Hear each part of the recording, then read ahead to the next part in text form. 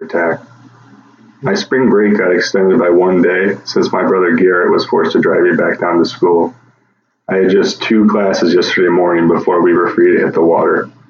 My goal was to get Garrett into his first streamer eater. Being mainly a bass guy, I figured this type of fly fishing was more his style, though he is himself a half-decent nympher. We originally would have had 5 hours or so to fish since daylight savings had extended our light hours past 7 o'clock. I say would have had 5 hours, but some poor stream choices and bad ideas cost us about an hour and a half worth of unnecessary driving. We finally reached the spot where we could fish at 3:30 in the afternoon, which left us substantially less time to fish than planned. As a result, we were forced to fish with a vengeance, and I eagerly moved Garrett from hole to hole with only a few casts in each spot, despite his desire to thoroughly work each little spot. The speed approach allowed us to cover much more water in such a little time, but it may have forced us to make a few mistakes. We walked up upon one spot cautiously, but had not expected a large fish to be sitting in such shallow water. I was positioned watching the run, and my brother followed behind, though when he followed, a large fish seemed to spook up into the current. I'm not so sure if it was spooked or not because it didn't dive into the nearby cover, which I would have thought. Instead, it moved a little forward in the current, yet remained exposed and in our line of sight. Garrett flipped a few casts in front of it and worked the streamer back down to it. It didn't budge.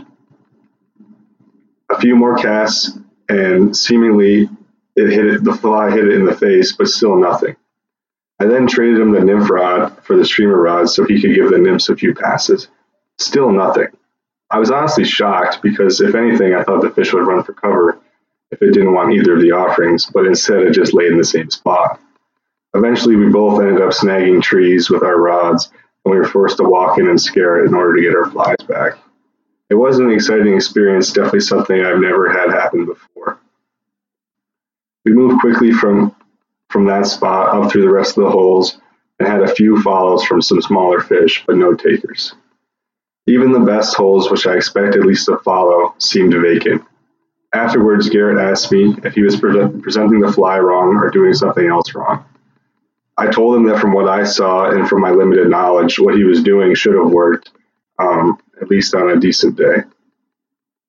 I also explained that the only difference between a day of streamer fishing like we had and an outstanding one is just one eager fish that's willing to play. They don't always come out and play, and that's more than all right. We are already making future plans, ideas, and trips to try streamer fishing again. I can't wait to fish again with my brother.